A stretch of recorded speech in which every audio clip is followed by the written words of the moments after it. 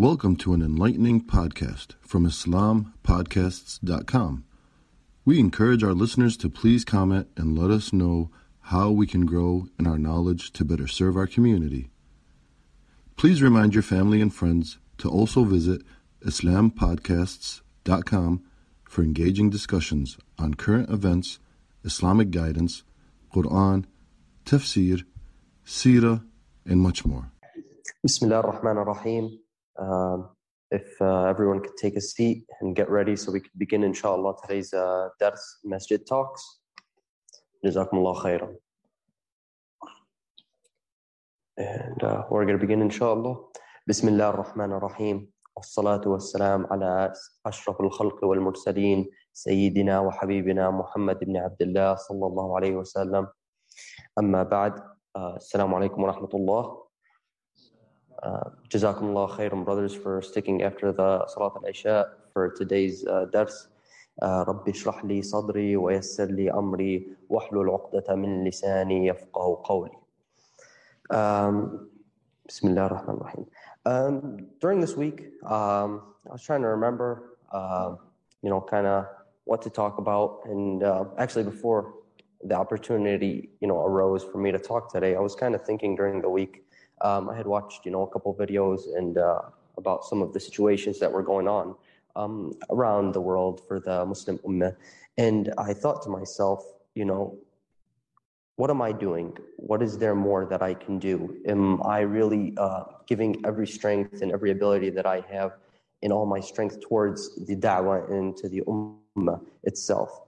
And I kind of tried to look for some inspiration around who to follow, what to do, looking back at history, and to try to, get certain guidance. Because we learn through history, and we learn, we have the Quran, we have the Sunnah, and we look back on what happened during the times of the Prophet ﷺ and after them, and see how they reacted to the situations that were happening.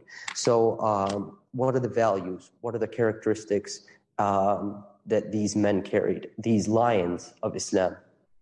Subhanallah, during the time of the Prophet ﷺ, even before Muslims, and after that, throughout history, there have been lions that have appeared of Islam. These lions have been the guidance for many people. They've carried them through some of the toughest and darkest times that Muslims have faced.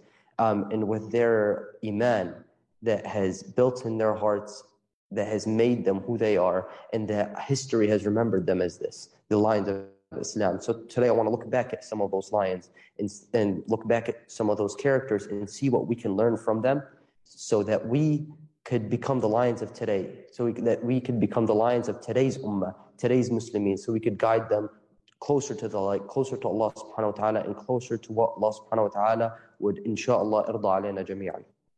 I'd like to start with one of the ayat from Surah Al-Fatih. Bismillah ar-Rahman ar-Rahim.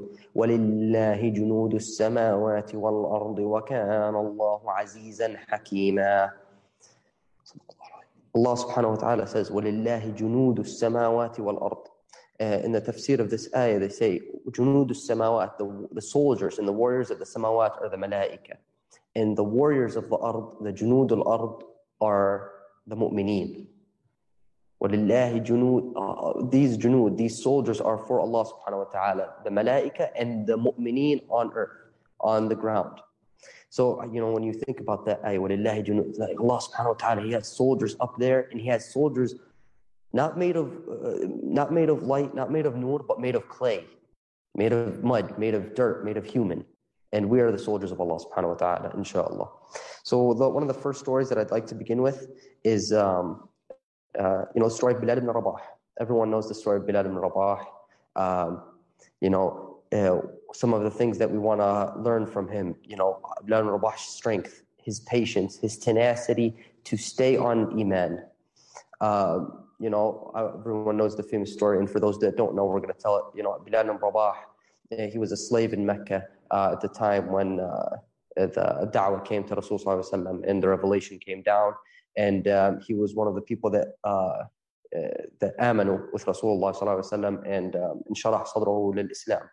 And during that time, one of the instances that we're going to speak of, Bilal Rabah, he was taken out to the desert. So think about a really hot day here in Chicago. It's very, very hot outside. It's 100 degrees outside.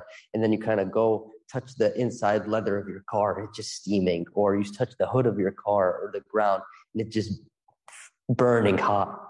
Now imagine Mecca in the summer, which is much, much hotter. Imagine that. Bilal Rabah, they take off his shirt and they'd have him lay in the sand, scorching hot sand, tie him down, and then tie a boulder to his chest. Now we're talking about a boulder. Let's say the weight of 2 or 3 of us sitting on top of my chest for hours, and just telling him to ishrik billah subhanahu wa ta'ala, to make shirk, and to ukfur billah subhanahu wa ta'ala, and Rasul sallallahu alaihi wasallam's message. And all he'd say, ahadun ahad. He'd continue to say, ahadun ahad, ahadun ahad, ahadun ahad. And while that boulder and that heat and all that adhab is happening to him, he could have easily just buckled under the pressure and said, and gone back. At that time, it's not like you're saying that after the Prophet moved to Medina, where there was a whole Dawla Islamiyya, but rather, the Muslimin they were weak. They were few in numbers. The Prophet hadn't prophesied them with getting all these ghanaim, all this money, these lambs of war. He didn't promise them for anything. There was nothing in the dunya that he would get. But Bilal bin Rabah understood what it meant to carry La ilaha illallah in his heart. He understood that by having patience, wasbir nafsak, usbur, if you have patience on this torture, and Allah subhanahu wa ta'ala will grant you one of the highest rewards in an akhirah, and Bilal bin Rabah got it in the dunya as well. When the day of Fatih Mecca, Bilal bin Rabah, after they opened Mecca and they walked in and they went to the Kaaba, Rasul sallallahu alaihi wasallam, what did he tell Bilal? He told him, "Adhin ya Bilal." Let everyone hear the sound of the adhan. And he wanted everyone to hear it. So he told Bilal, climb upon the Kaaba. Climb up the Kaaba and adhin from there. And Bilal, the Kaaba is pretty high. He couldn't reach it on his own. So what happened? He told him, the Rasul sallallahu alaihi wasallam, he brought to him, just to show the place of Bilal bin Rabah in the heart of the Rasul sallallahu alaihi wasallam, he brought Abu Bakr as-Siddiq and Umar bin Khattab, and he made them stand right at the door, right at the back of the Kaaba with their backs to it, and lift Bilal bin Rabah on their shoulders, his right leg on Abu Bakr's shoulder, his left leg on Umar bin Khattab's shoulder, and told them, let them help you. Climb on their backs, climb on their shoulders, and get on the top of the Kaaba. And some of the mushrikeen, when they saw this view, they were disgusted. A slave on the, climbing on our Kaaba.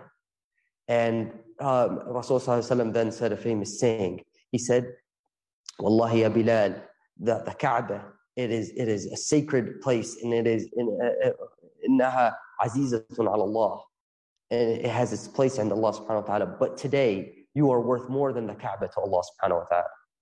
Bilal and Rabah, standing on the Kaaba, making adhan for the first time when Mecca is open.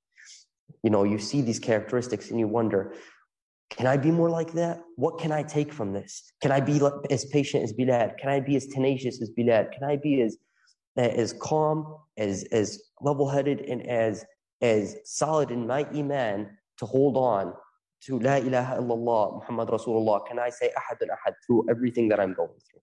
So subhanallah, Bilal bin Rabah. Another story we want to talk about is Ammar bin Yasir. And what we want to take about from Ammar bin Yasir, we know his story of Ali Yasir being tortured. They've been tortured from Ayyam al-Jahiliyyah, and they struggled. And Rasul sallallahu alaihi wasallam told them, "Sabran Ali Yasir, inna maw'idakum al-jannah." Be patient, the family of Yasir. Allah subhanahu wa ta'ala will reward you with Jannah.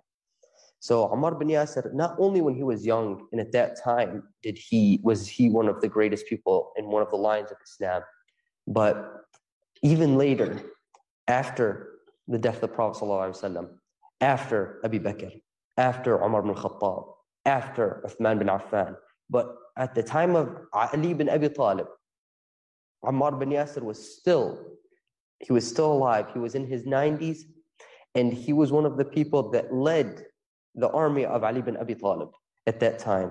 Ammar bin Yasir didn't say, oh, I've gotten older. I've given all I can to Islam. I've given all I can to the Ummah. I can't offer anything anymore.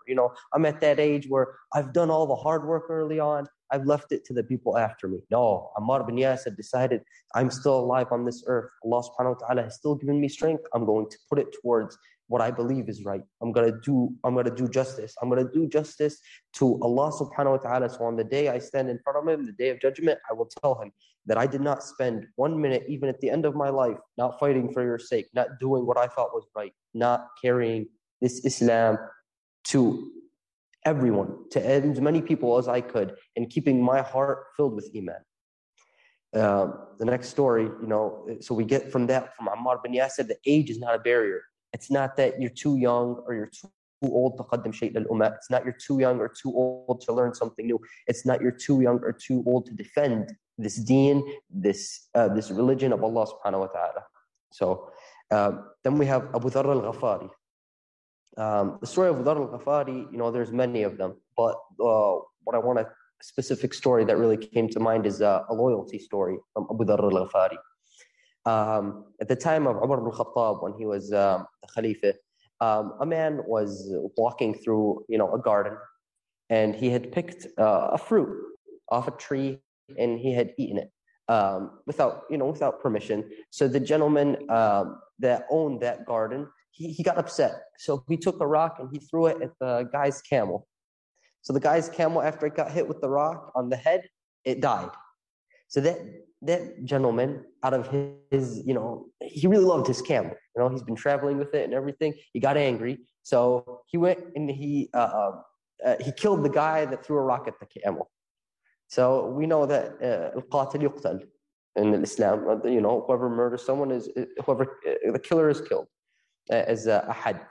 So they brought this gentleman and they wanted to qim alayhi al-had. They wanted to kill him that day. And he told Umar ibn Khattab, wait a minute. Before you do this, I'm not going against what the Islam says, but if you could give me 3 days, I have some money for orphans that I have had, that people have given me and told me to keep amana, and I have it hidden in somewhere, hidden in the desert where no one's going to find it. So you need to give me just a couple days so I can go and get it out of there. So Umar ibn Khattab responds, he's like, well, I sympathize with you, but we don't know you. You're not one of us, so we can't just kind of let you go and you're supposed to be killed right now. What if you run away? What if someone has to take your place?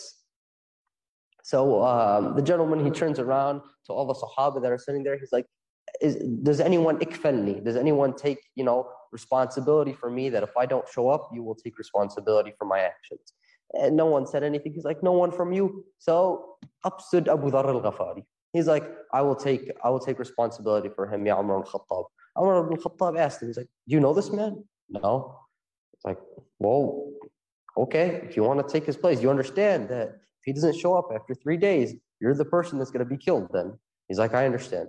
So the gentleman went away. He went to go get the amana, the money for the orphans, and he left. The first day, the second day, the third day was getting to a close, and the gentleman, he still hadn't showed up. So they're like, Umar ibn Khattab's like, all right, bring Abu Dharr. It's time to qim al-had. It's time to kill him. And then they see a gentleman come running all the way from far away. And it's him. It's the man, that's supposed to happen. So the man comes in, and he's like, Umar ibn Khattab asked him, he's like, what made you come back here? You could have just run away. You could have saved yourself.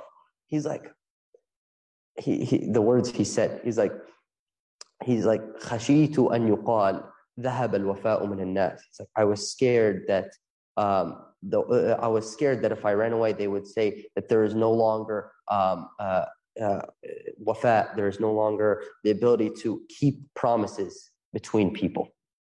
So Umar ibn Khattab, he heard what he said, and he looked at Abu Dharr. He's like, Abu Dharr, what made you decide to take the place of this man when you don't even know him? You never knew that he was going to come back, and what was the consequence if he wouldn't come back? You would have been killed. So he said, Ya Amir al-Mu'mineen, خشيت أن يقال ذهبت المروة من بين الناس.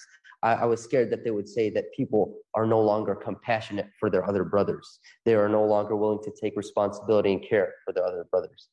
So the gentleman, the son of the father that was killed in the garden, he's responsible. He's like, Ya Amir al-Mu'mineen, Ya Umar ibn al-Khattab, I forgive this man for killing my father. And then Umar ibn al-Khattab said, what made you forgive this man? He's like, seeing these two men, I was scared that it would be said if I didn't forgive him that forgiveness has been forgotten in Islam today. Subhanallah, look at the three lessons to take from there.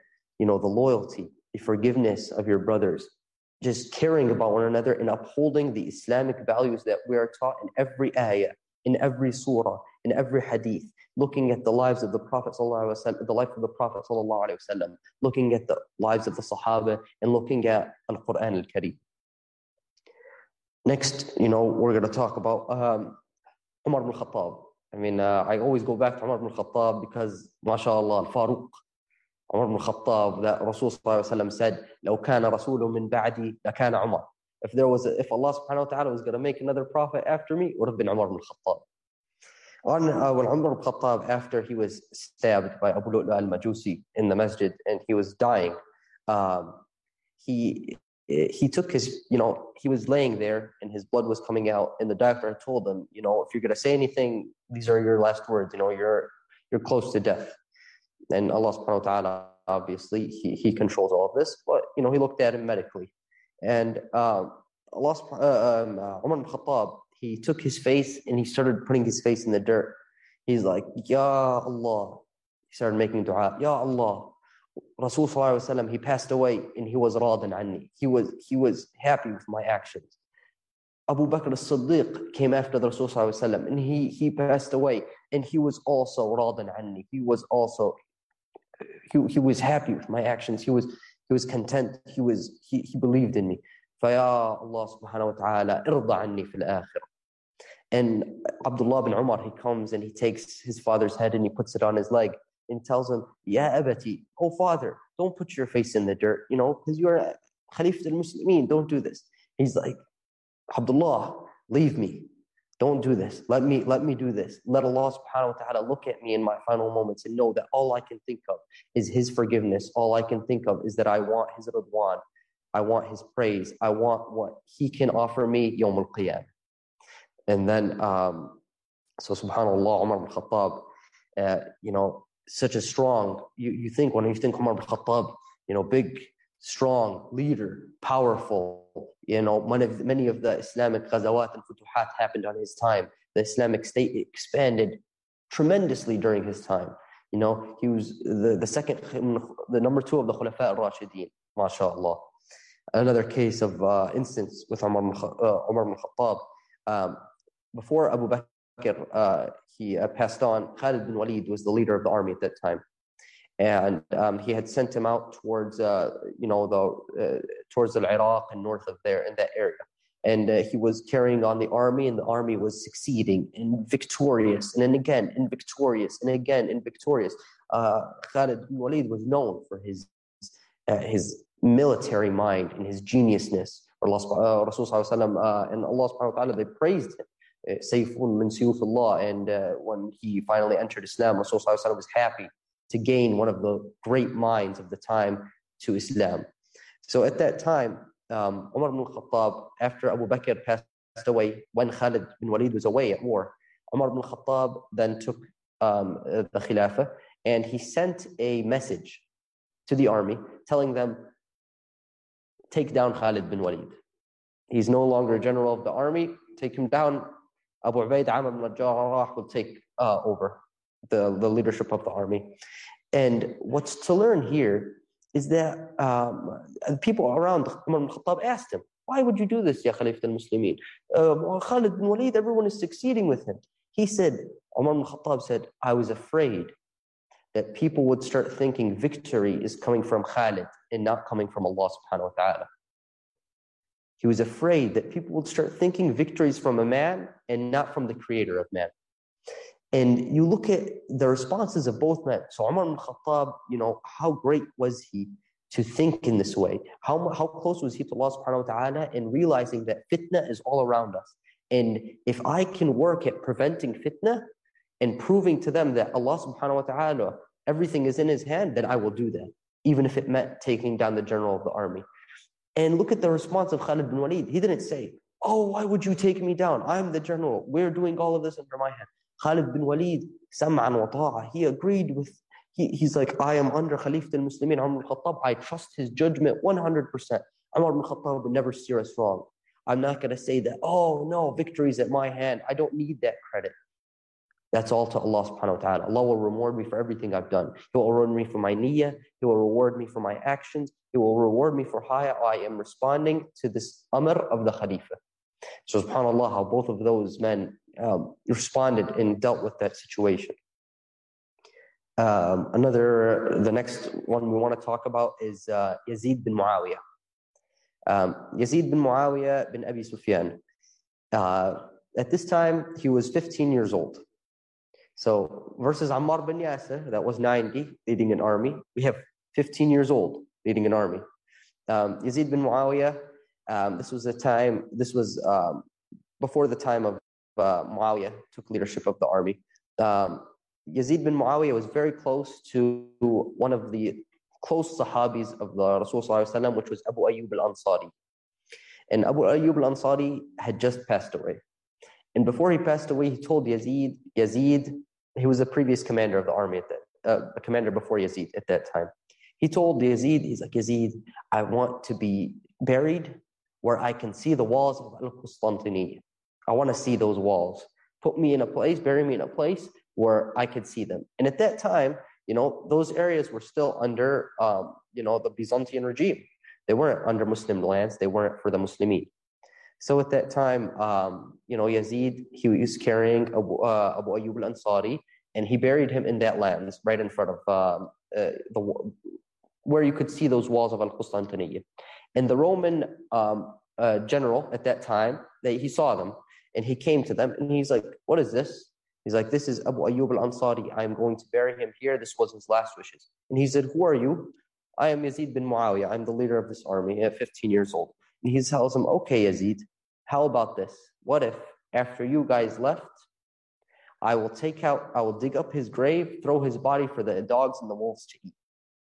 So Yazid, you're talking to to a Byzantine general at that time, one of the biggest military leaders in that time, in that world span. So Yazid, he was standing up, he sits down to kind of look down on on the Byzantine general. And he tells him, he's like, if you do this, I will come back and I will kill every single one of you for doing this to the companion of the Prophet sallallahu alaihi wasallam. Yazid did not hesitate for a moment. He did not look at who was in front of him and be, cower in fear in front of him. No, he stood there and he fulfilled those wishes. And seeing the resolve of Yazid, the Byzantine general, he told him, he's like, I will be the first person to guard this grave for you from now on. And he guarded it from there on. So it does not matter what we take from this. It does not matter about the age. It doesn't matter if you're old or you're young. You're never too young to learn Islam. Islam is for every age. It's for all ages. It is for all times. It is for all eras. It is for all people. It is Allah subhanahu wa ta'ala is the most wise amongst, He's the creator of everything. He's the most graceful, the most merciful. He's the all-knowledgeable. So He knows that if we know that if we follow what Allah subhanahu wa ta'ala has written for us, and we come out to become like this, we will be Junudullah fil ard. We will be those soldiers of Allah. We will be the lions of Islam. And that's what Yazid bin Muawiyah was. He was one of them.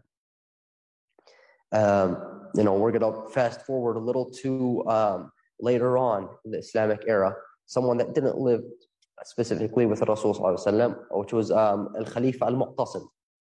And some of you may know the story of Al-Mu'tasim, where a woman, she was assaulted in a country far away from the Islamic countries. I believe it was France, all the way, as far as those areas into Europe at that time. And she said, "Wa mu'tasima." She's like, "Oh, al-Mu'tasim, oh Khalifat al-Muslimin, al-Mu'tasim.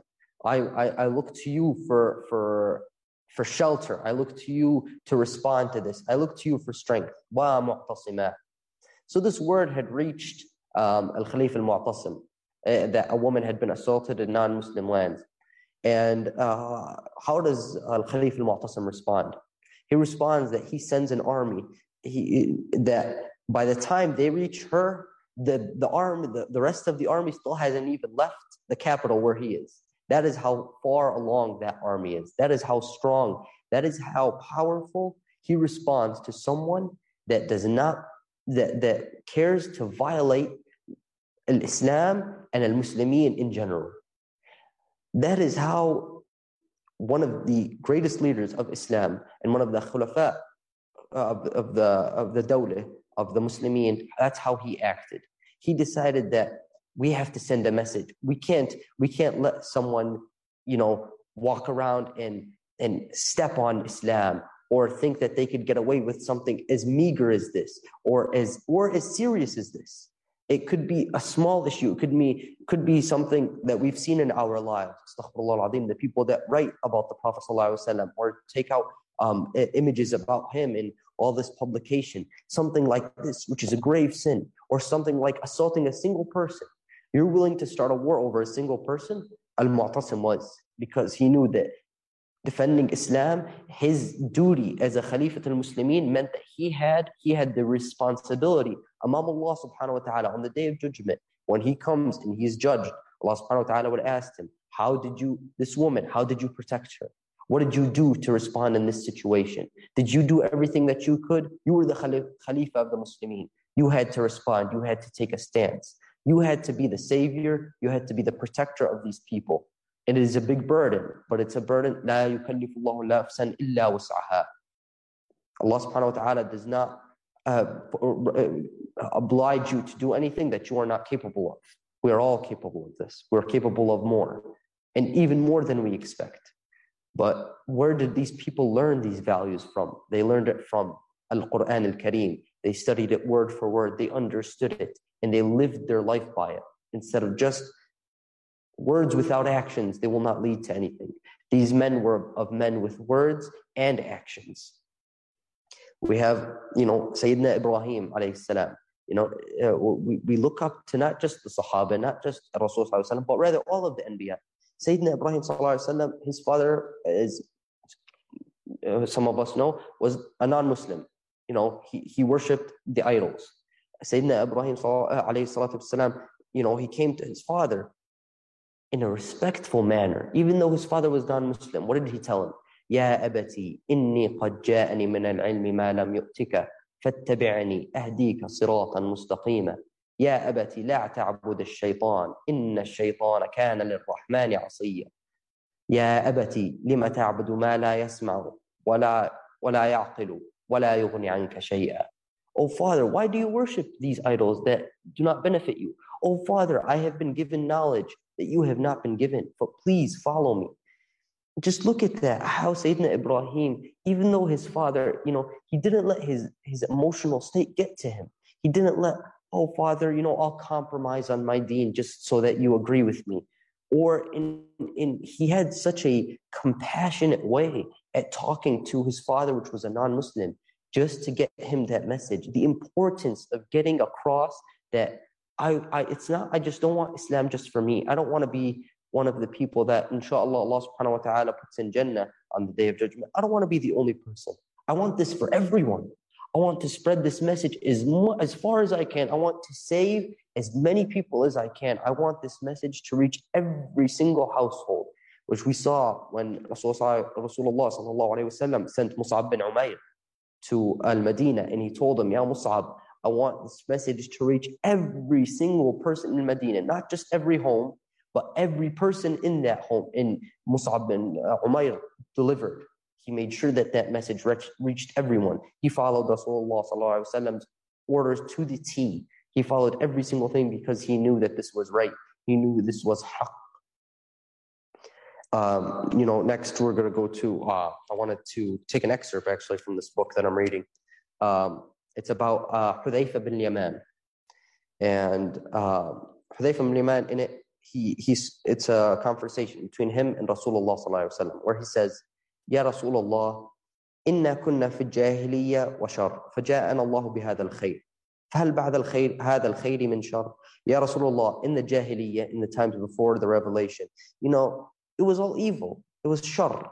So, and Allah subhanahu wa ta'ala then brought you to us and brought all the Islam and all this khair to the people. So after this khair, is there going to be evil again? So Rasulullah says, yes, there will be evil again. And then he says, so Hudayfa responds, and then after that evil, is there good again? He says, yes, there is.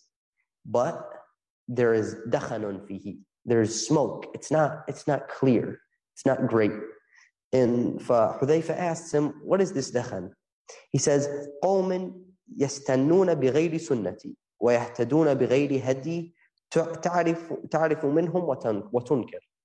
So these people that come after that, which there is good in them, but they are people that do not follow my sunnah. They are people that do not follow Allah subhanahu wa ta'ala's guidance. There are people that you know them and they know the truth, but they deny it. So Hudayfa said, and after that good, will there be evil again? And this is good that's a little, polluted. He says, after this, is there evil again? He says, yes. He says, دُعَاتٌ عَلَىٰ أَبْوَابِ جَهَنَّمْ مَنْ أَجَابَهُمْ إِلَيْهَا قَذَفُوهُ فِيهَا. People that stand kind of figuratively on the doors of hell and tell the people, come here, come to us. And whoever answers them will be thrown into hell. They're trying to speak as if they're good, but really what they're guiding you to is hellfire. And if you answer their call, they will throw you in there, in hellfire. You will be thrown into hellfire with them. Hudayfa responds, Ya Rasulullah, so what happens if I'm living at the time that this happens? What should I do? How should I respond if this is the time period that I'm living in? He says, تَلْزِمْ جَمَاعَةَ الْمُسْلِمِينَ وَإِمَامَهُم. Stay with the group of Muslims and follow their leader, the Muslim leader, because he will guide you. He will make sure you stay away from this fitna. So what does he say? Hudayfa says, فَإِن لَمْ يَكُنْ لَهُمْ جَمَاعَ وَلَا إِمَامٍ. What if there is no Muslim dawla? What if there's no jama'ah? What if there is no imam? What if there is no leader for the Muslimin at that time? What do I do? He says, تعتزل تلك الفرق كلها ولو أن تعض على أصل شجرة حتى يدركك الموت وأنت على ذلك. He says, Rasulullah tells him, if this happens and there is no group around you to stick to, then you leave everyone. You leave all those groups that are following you to go to hellfire, that are telling you to follow the wrong path. And you go to a tree, figuratively, you go to a tree and you bite down on that tree. And you bite down on that tree until the day you die if you have to. But you do not follow those people. So he says, so he tells him, is that much how much you fear us to go with those groups? You would rather that we bite on our tree and we stay there until the day we die? He says, yes, because that is more khair for you than following those people. And brothers, when you think about it, this hadith is our time now. Wallahi, this hadith is our time now. This is the time that we live in, where there are people that, they put some nice things on what they're saying to make it seem like they're telling you, oh, come with us, come to heaven. Even if it's not what's prescribed in Islam, follow us. We'll lead you to the right path. But rather, it is hellfire at its gates. And on the Day of Judgment, the people that are telling you this, and you, if you answer them, will be thrown in there. So we have to be careful of who we stick with. What we learn from this is that the Jama'at al-Muslimin wa imamahum, the people that the Muslimin that are around you and your leader, those are the people that you have to be very careful in picking. You have to be cautious when you find out who you surround yourself with. You have to know that these people that you're surrounding yourself with, it has to be al-mu'minun kal-jasad al-wahid. في توادهم وتراحمهم وتعاطفهم كمثل الجسد الواحد. The mu'mins, all the mu'mineen, they're together like one human body. If one part of them hurts, all of them hurt. The Muslimin كالبنيان المرصوص, they're like one wall, like bricks stacked tightly together. That is how the Muslimin are. They stick together as a group. And that is important to remember in our lives, that we can't do this alone. No one can do this alone. But rather, when you have Muslimin, when you have mu'mineen with you, when you have other lions of Islam with you, that's how, inshaAllah, with the help of Allah subhanahu wa ta'ala, you will succeed. So that is what we gained from Hudayfa bin Yaman. Sayyidina Ayyub, alayhi salatu wassalam, he was sick. Allah subhanahu wa ta'ala took everything from him. Everything. His health, his kids, his wealth, everything that he had, Allah subhanahu wa ta'ala took it from him to test him. And what did Sayyidina Ayyub say? He did not say, Ya Allah, give me back my wealth, give me back my health, and I'll do you just happy. Even though Allah subhanahu wa ta'ala says, Du'uni astajibu lakum. Allah subhanahu wa ta'ala says, make dua and I will respond to you. But Sayyidina Ayyub had a higher belief in Allah subhanahu wa ta'ala. He said, Rabbi inni qad massani dur wa anta arhamur rahimin. Oh Allah, I have been struck with a dur. My wealth has been taken away. All these bad things have happened to me. He's telling to Allah that this has happened to me. Wa anta arhamur rahimin, and you are the most grateful, the most graceful, the most merciful. So if you see that I am better off to stay in this position, then keep me in this position. And if you see that giving me everything, my wealth and my health and my family back, is better for me, then you do that for me. But he left it all to Allah subhanahu wa ta'ala. He left that decision to Allah subhanahu wa ta'ala. So we understand from this that natawakkal ala Allah. In everything we have, we make dua, but then we believe that everything that happens to us, it's because Allah subhanahu wa ta'ala, that's what he believes is the absolute best for you. And you have to have complete and utter faith of this, even in the toughest times of your life. And that is what will get you through those tough times. That's what gets some of the brothers that have been imprisoned in Guantanamo, some of the brothers that are struggling in China right now, that they're being kept in concentration camps. What keeps them going, what keeps them steadfast on this faith is that they believe that if they have patience, Allah subhanahu wa ta'ala will reward them. Even if they have to die in this state, Allah subhanahu wa ta'ala will reward them. That is what is best for them. Some of the scholars in the past, they had said, we'd like to wish to have lived on the time of the Prophet ﷺ and been with him. That is everyone's dream, to be with him. But they said, be careful what you wish for. Because you think about it this way. You never know if you had been born at the time of the Prophet ﷺ, that maybe, what if you had been with Abi Jahl? What if Allah subhanahu wa ta'ala had not guided you at that time? So be thankful and be happy of the time that you live in, for everything that you live in, because that is what Allah subhanahu wa ta'ala has written for you, and that is the best for you. The mushrikeen, يُرِيدُونَ أَن يُطْفِئُوا نُورَ اللَّهِ وَاللَّهُ مُتِمٌّ لِنُورِهِ. The disbelievers, they want to extinguish the flame in the light of Allah subhanahu wa ta'ala, but Allah subhanahu wa ta'ala will keep this light. He will be sure that this light will never be gone. I listened to a speech from a brother, and he put it in a good way.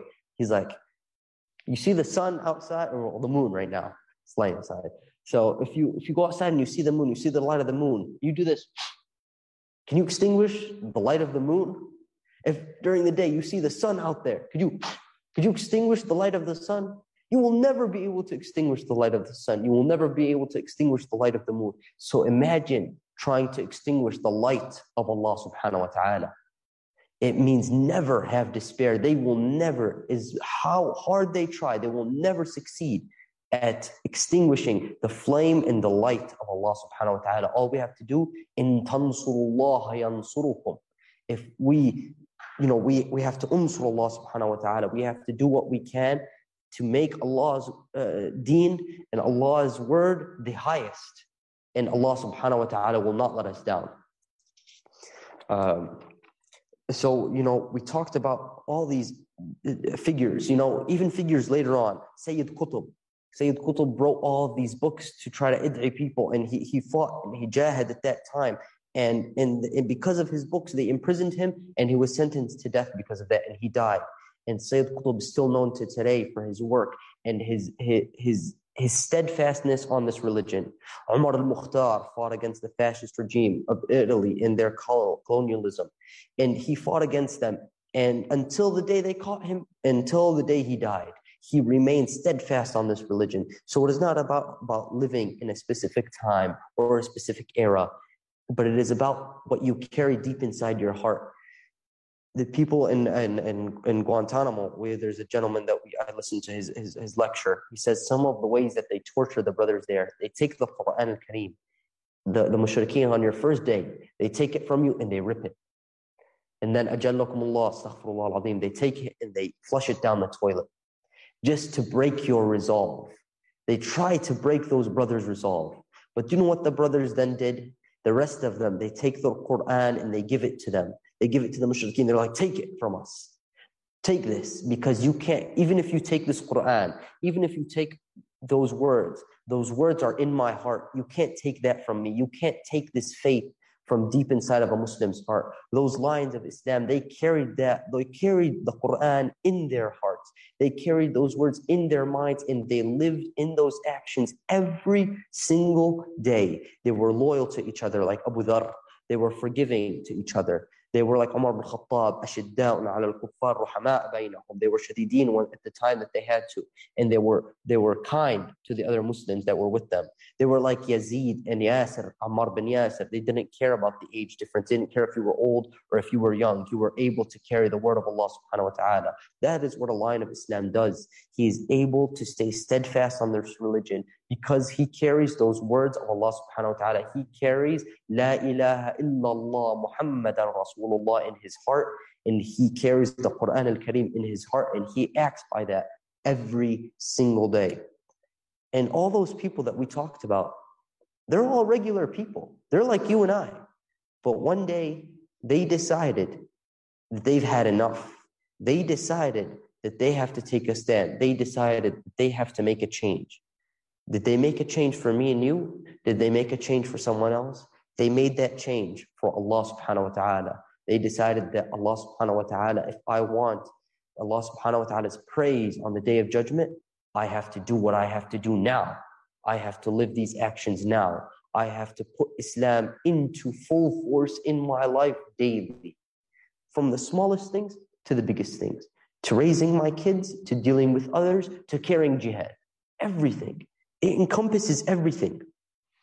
So we have to speak up about these things. We have to speak up about some of the issues. Now we think to ourselves, what can we do? What can I do today? What are some of the things that I can do today?